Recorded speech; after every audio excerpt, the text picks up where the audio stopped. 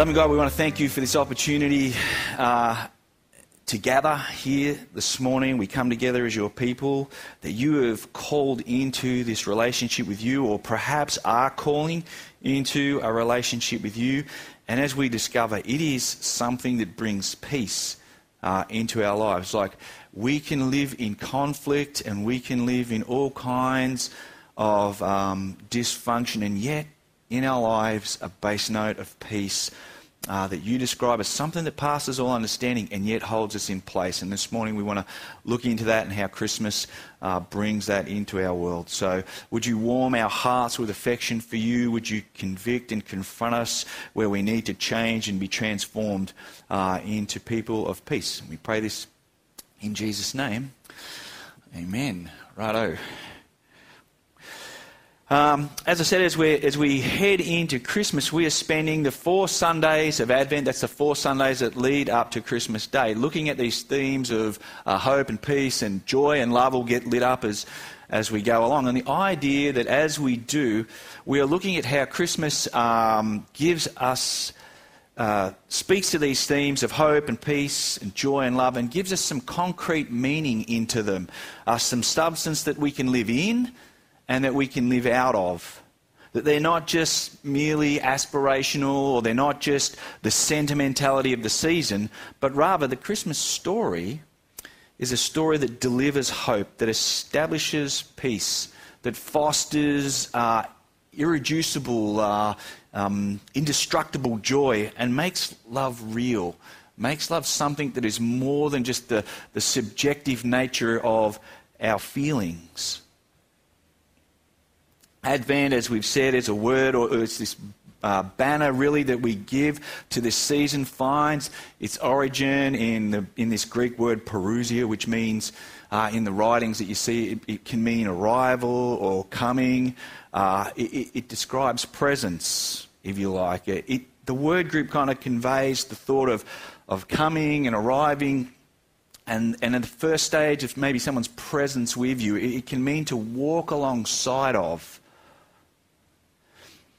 This word parousia in Advent is used when referring to the arrival of Jesus as the arrival, the coming of the presence of God, his activity into the world to reconcile humanity back into a peaceful relationships with him by destroying the power of sin that causes conflict in our world. That's what the season of Advent is here for. That's what we try and celebrate at Christmas. It seeks to put in front of us this idea of God and sinners reconciled. We sing it in our Christmas carols. The New Testament writers, they use this word group to speak about how this same Jesus who has come into the world, brought the very presence of God into the world, his activity here to deal with sin and offer peace, what's described as the favour of God, this reality into our lives, how this same Jesus will one day come again to make that peace that he has begun perfectly experienced and eternally fixed reality in our lives. And if you read in Hebrews chapter 9 there, that's what they're saying. This actually describes these 2 parousias, these 2 comings, that create and fix a relationship of peace with God. And we stand now in between these 2 proclamations. God has come, and come Lord Jesus. The first kind of grounds our confidence in the second. The life, the death, the resurrection of Jesus grounds and shapes our hope in the return and the reign and the renewal of all things to come. And that's the space in which we live. We live between 2 Advents. We live with the history and the experience of the first one and how that shapes our concrete hope in the second. And in week 1 of our Advent series, we looked at hope. A hope that is not like the scrawling of a finger on the surface of a pond. A hope that is not just some sort of emotive, if I pray hard enough, if I just do enough good stuff, work hard enough, but a hope that is grounded in the arrival, the already known, the already seen presence, power of God in the world and in our hearts. Well, this week we are reflecting on another universal longing, peace. And peace is a little different to hope. Hope was something we were given. peace is something we have lost. Lost from our original created state, if you like. If you can remember back into our Genesis series, we saw that the Bible gives us account of the world originally being created in what the Hebrew writers call this word shalom. Shalom meant not only inner peace or spiritual peace, it meant the wholeness and completeness throughout all of creation. When God set up the world, he set it up at peace, which in the biblical framework means a state of harmony, a state of completeness, everything relating to everything else as it should be, for the well-being of creation and for the glory of God. Peace is not something that we had to try and create. It's not a human idea, but it is actually the quality of the character of God written into the fabric of creation. God's presence is creation's peace. And this is the picture that we get in Genesis. Everything in order, everything in rhythm, everything in authentic relationship with each other. And that's what the writer of Genesis 1:31 is conveying when he sums up creation by saying, "And God saw everything he had made, and behold, it was good." Like it was at peace. It just worked. It's what the Old Testament writers call shalom. And the New Testament writers would call eirene. Peace based in the character and the presence of God, his rule and his reign. And humanity experienced this peace both personally and intimately and practically. And the biblical writer just has this phrase that we all think is a little weird, that they were naked and they knew no shame. And all that simply means is that they were totally and complete relational intimacy without any anxiety at any level between us and God, between us and each other, and between us and creation. That's what that's capturing there.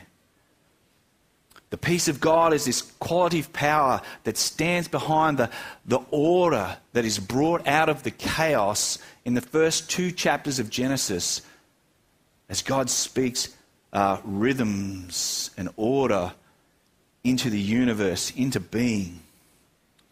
That's why the writer of the book of Hebrews, when searching for an overarching banner to describe the redemptive work of God taking chaos and order in our lives that Jesus does, as he wraps up the book, he calls God the God of peace. Read about that in Hebrews 13:20. The book of Hebrews encourages us to pursue peace because of the peace-making and peace-giving work of Jesus. And yet our current reality is anything but peaceful. Anxiety, unrest, conflict, and disaster are more universal reality on life on planet Earth than we're comfortable with, than we sort of think that this picture should lead to. Wherever it's the ongoing war in the Ukraine, the renewal of war on the Gaza Strip, the gang violence in Haiti, the climate-driven, fragile kind of emergence of South Sudan as they recover from civil war there. There's all these conflicts. And then there's this personal insecurity that we feel around the disordered relationships in our homes, in our marriages, and our work. Our loss of peace with God has led to chaos, the unraveling of shalom in the world and the unraveling of shalom in our hearts. All through our creation we see it. And in Genesis 3 we read how our first parents, Adam and Eve, broke the rhythm of creation by mistrusting the peace behind it, by declaring that the character and the word of God is not enough, can't hold these things together, breaking shalom and peace with God. This is what the Bible calls sin. And its approach towards God, an act of relational treason against our Creator that has resulted in the previously perfect, ordered world no longer functioning in its peaceful condition and design. It's now in the hands of humanity, alienated and at enmity with God, under the influence of sin, and everything we experience, as the biblical writer says, is born to strife as surely as the embers rise up, as sure as the flames rise up. And while creation and relationships are this way, they still, though, reflect some of the beauty and design. The basic order and the basic structures of creation are still here, but what is gone is the peace. Its completeness has been fractured, its wholeness unraveling. And whether you hold that the Genesis account of the human condition and creation is a historical fact right now, that's a question of its own, whether you kind of hold that or not. But what we have here as we read Genesis 3 is literally the only good and consistent explanation for why we long for peace. It's a lost base note of our creation. It's also the only good and consistent explanation for why we feel so disturbed, why we feel so much unrest when relationships get torn apart, when we fight with our kids, when we have disunity in our marriages, when we have like beef at work, when there's war around the globe. It is because we were created to know peace. So what should the God of peace do with those he created in his image to be peace cultivators, to be peace imagers? But rather than be that, they have instead cultivated and reproduced conflict and war and strife. With every little act that we do, with every little act of disorder, we declare that God is not a God of peace. What should this God do with humanity? Well, in Genesis 3, as the dust settles on what this peace-shattering quake throughout creation, God responds with a pronouncement of judgment. We're like, yeah, that makes sense. Sin has its just penalty. But within that judgment is also a promise of grace.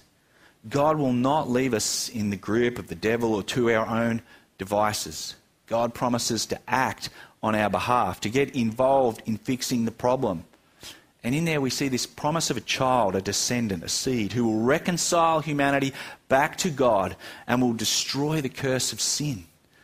And its author that has made knowing peace so elusive, so hard to have in our lives. This promise of a child, as I have said a couple of times, becomes the organising theme and the anticipated tension of the Bible as the story of this promise is carried along within human history, in spite of our constant capacity to work against it. We see God just keeps moving this story along. The Bible is the record or the recorded history of the development of this promise to reconcile the world back to a state of peace. And as the story of the Bible unfolded, God continues to drop clues and reminders along the way of that original promise that would awaken our hearts to continue to long and have hope for better days, days of peace, for the presence of God to make all things better. For the biblical authors, the hope of this shalom was wrapped up in this mystical person. Someone is coming who will re-establish peace. Someone is coming who will heal the human condition of enmity with God and conflict in creation. But as I said, as the promise develops, we also see running parallel to this is a bit of what we might call an objective lesson in our need, in our inability for ourselves to foster peace, despite the fact that God keeps dropping into human history and gives laws that describe how we are to cultivate peace. And then God establishes kings that are there to foster peace and then sends prophets to recall people back to his design. What we have is this sin continuously reveals that we would rather tear things apart than put them back together. We would rather pull each other apart than do the work required to put the things back together. Sin keeps us from the relational presence of God, needed to know how to nurture peace, how to be peacemakers. Humanity is not adept at making peace without the presence of God as the defining reality in our lives. Well, one of the ways in which God keeps this promise alive and develops a picture of who this figure is, this child, who they would be, was through prophets, agents who spoke God's word into the lives of his people, reminding them of who he is and what he has promised to do on their behalf. Well, one of these prophets is a lad known as Isaiah. And Isaiah spoke into a time where peace had basically vanished. And God's people lived in dislocated unrest and broken shalom. They lived under kings who had essentially removed the presence of God from the life of God's people, like just crazy jerks, Ahaz and Hezekiah. Like I think Uzziah was the first king, as Isaiah prophesied. He was okay. He started well, but he kind of blew up at the end. His pride got him. And then we've just got kings just sliding on just circling the drain, really, as they head towards life without the presence of God. The known world was dark and a disordered place. And Isaiah speaks of a child who would be born a king, a future Prince of Peace. And that this king would bring a kingdom, a reign, that would be characterized by the presence of God's peace. But not temporal or fleeting peace, like Uzziah was a king who brought temporal and fleeting peace, but increasing and unending peace, in which justice and righteousness will be the cornerstone of this king's administration. And in chapter 7 of Isaiah, he reminded God's people that this coming reconciler would be a child of miraculous and humble arrival. And then at the same time, one of Isaiah's contemporaries, a guy called Micah, is this other clue dropper developing the picture of this coming promised peace, also spoke into this environment where there was no peace and where there was a longing for it. Micah describes the coming of one in chapter 4:3 as someone who judges between many nations and will settle disputes for the strong far and wide. It is an exercise of peace that is universal in scope for all people and all nations, not just for some particular nation. Under this person's reign, the nations will beat their swords into plowshares and their spears into pruning hooks. Nations will not take up sword against nation, and they will not train for warfare anymore. So the resources of warfare get repurposed for the mutual benefit of others. This is one of the pictures that the Bible uses to describe what peace could look like.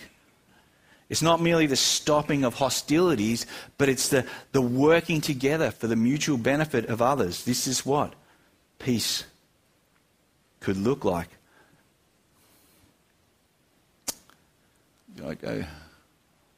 And then in Micah 5 adds some more information to the arrival, to the advent of this deliverer of peace. Coming from ancient promises of a king in the line of David, he will be born into poverty, born into obscurity. However, he will shepherd his flock in the strength of the Lord and in the majesty of the Lord his God. And he will bring security, and his greatness will extend to the ends of the earth.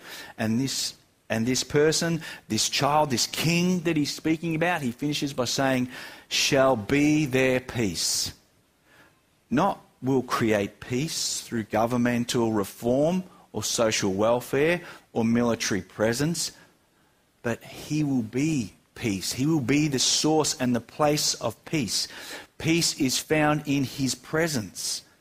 That the very nature of God that is peace is in this child, this ruler, this person. This is how the Bible understands how peace will arrive and what it will be like. It's not just the absence or the ceasing of war and conflict and anxiety and sort of restlessness. It is the presence of something greater coming in their place. The presence of a person who is in very nature God. So 700 years later, as it's recorded in our New Testament, there is this story about this miraculous birth. And all the clues begin to point in the direction of this birth. Jesus, as Micah and Isaiah have predicted, and just as Genesis has promised, is the peace bringer.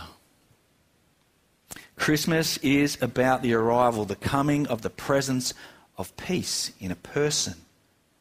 A first century historian and gospel writer Luke records 2 songs about the arrival of this peace, this person.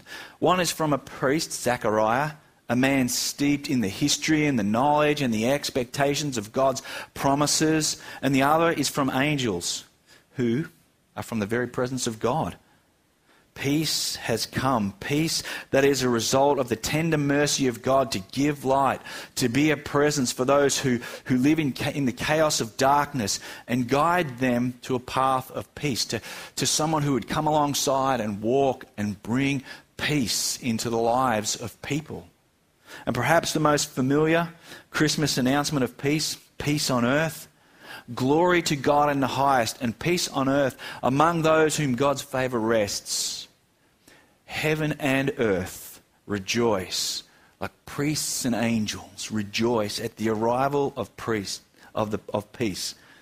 Not some abstract idea or aspiration, but in the person of a child who at his birth is described as a king, who through his presence will be for those who receive him, for those who perceive that this child is the favour of God towards humanity, will be this wonderful counselor, this mighty God, this everlasting Father, this Prince of Peace. Is the presence, it's the description of God, is the very presence of God. And on the greatness of his government and peace there will be no end, and he will be their peace. He is the very presence. This is the character of God, the presence of God being described. The peace of Christmas is not the absence of conflict in general, but the establishment of the presence of God's favour in the human heart through the arrival of this child. Peace will not be the result of human administration, the artful kind of negotiations, or unyielding power of prime ministers or presidents or dictators. But peace comes by perceiving the presence of divinely delivered promise.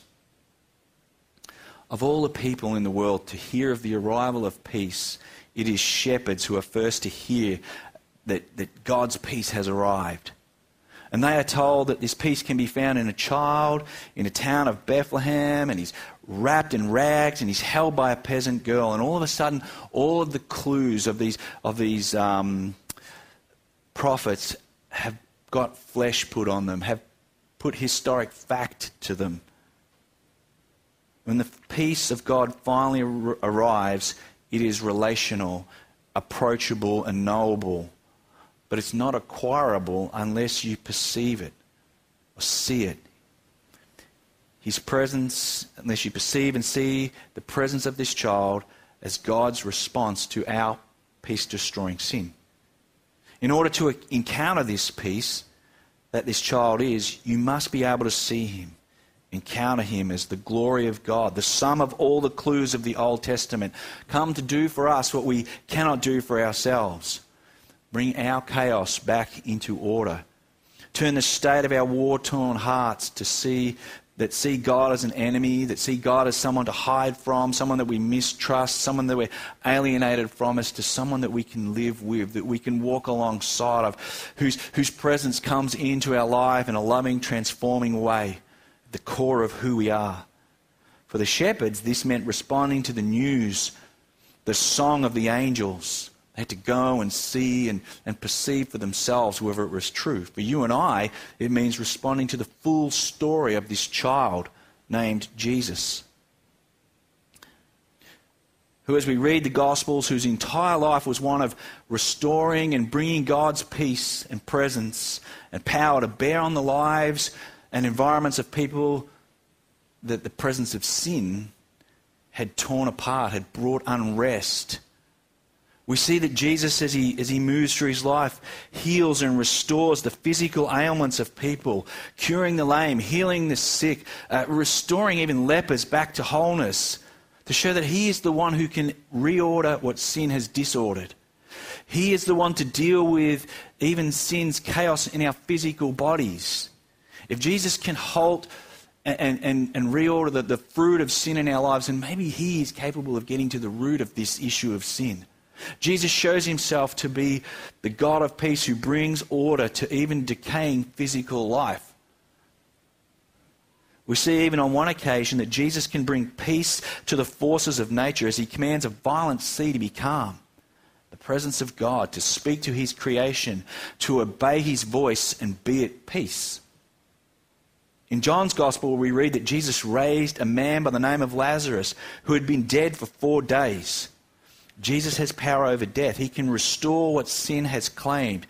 He brings peace even where the terror of death seeks to rip all things apart. And Paul would write, "Where, O death, is your victory?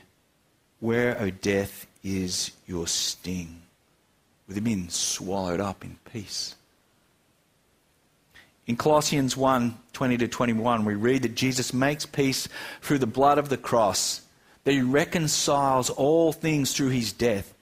Jesus brings warring parties together to make lasting, eternal shalom.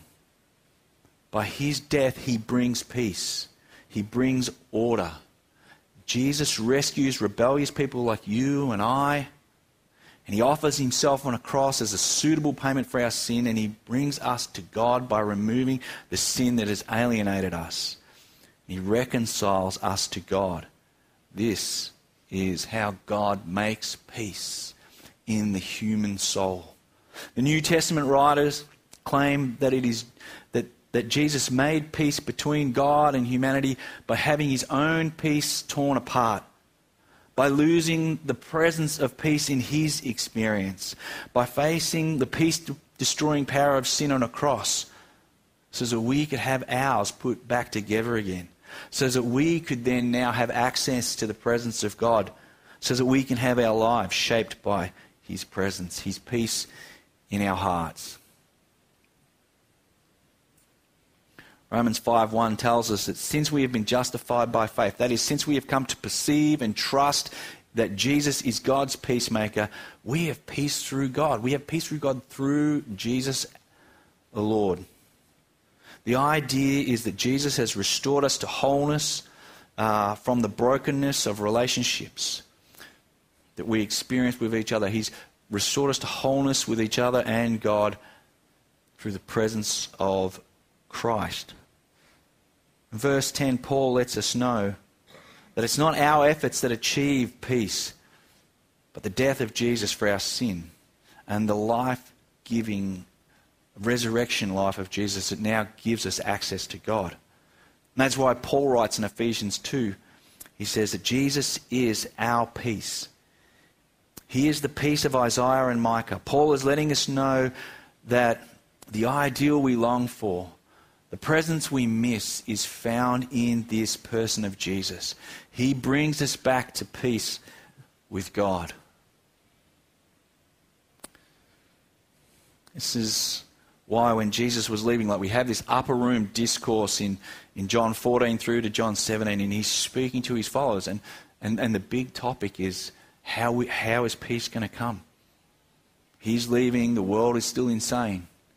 And Jesus says, "Peace I leave with you, my peace I give you. I do not give you as the world gives. Do not let your hearts be troubled, and do not be afraid." And then a little bit further on he says, "I have told you all this so that you may have peace in me.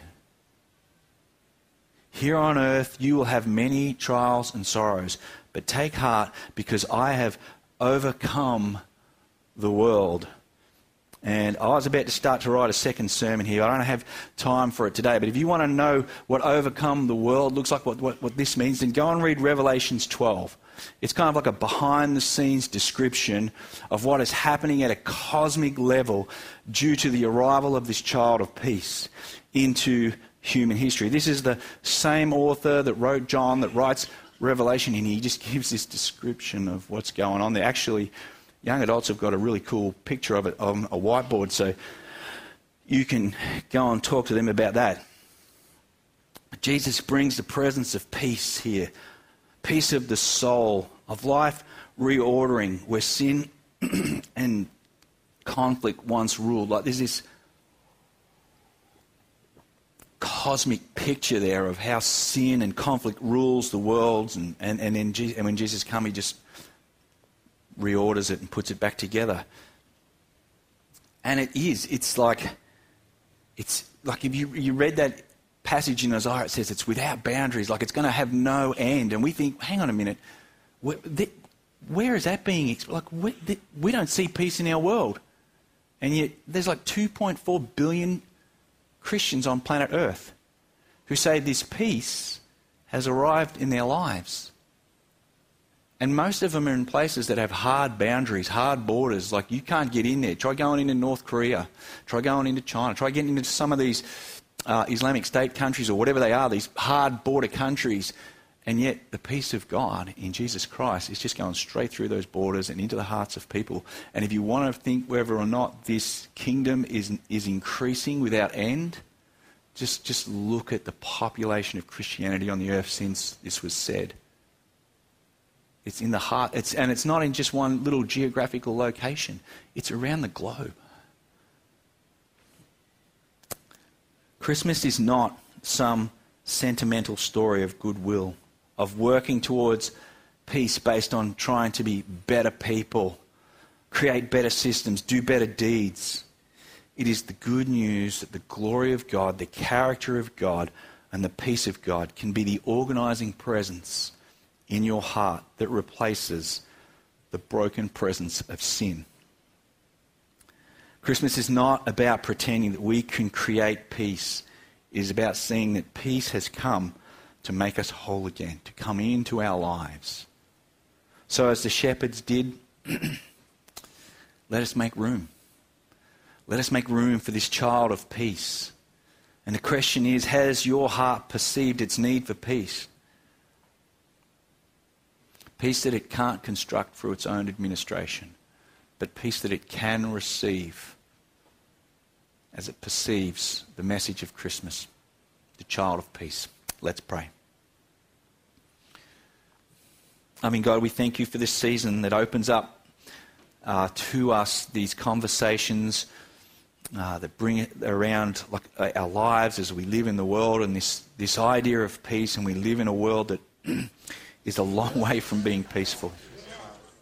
And yet here is this promise that isn't just kind of like some abstract idea, but is actually part of the human story that moves the whole way along our existence and arrives into our time and our space and interacts with us. This story of a God who would come personally to deliver peace in a real concrete way through this person, Jesus. And the more we investigate his life and the more we perceive who he is, and the more we investigate all the implications of his life, his death and his resurrection, our hearts are strangely warmed to perceive that this is peace.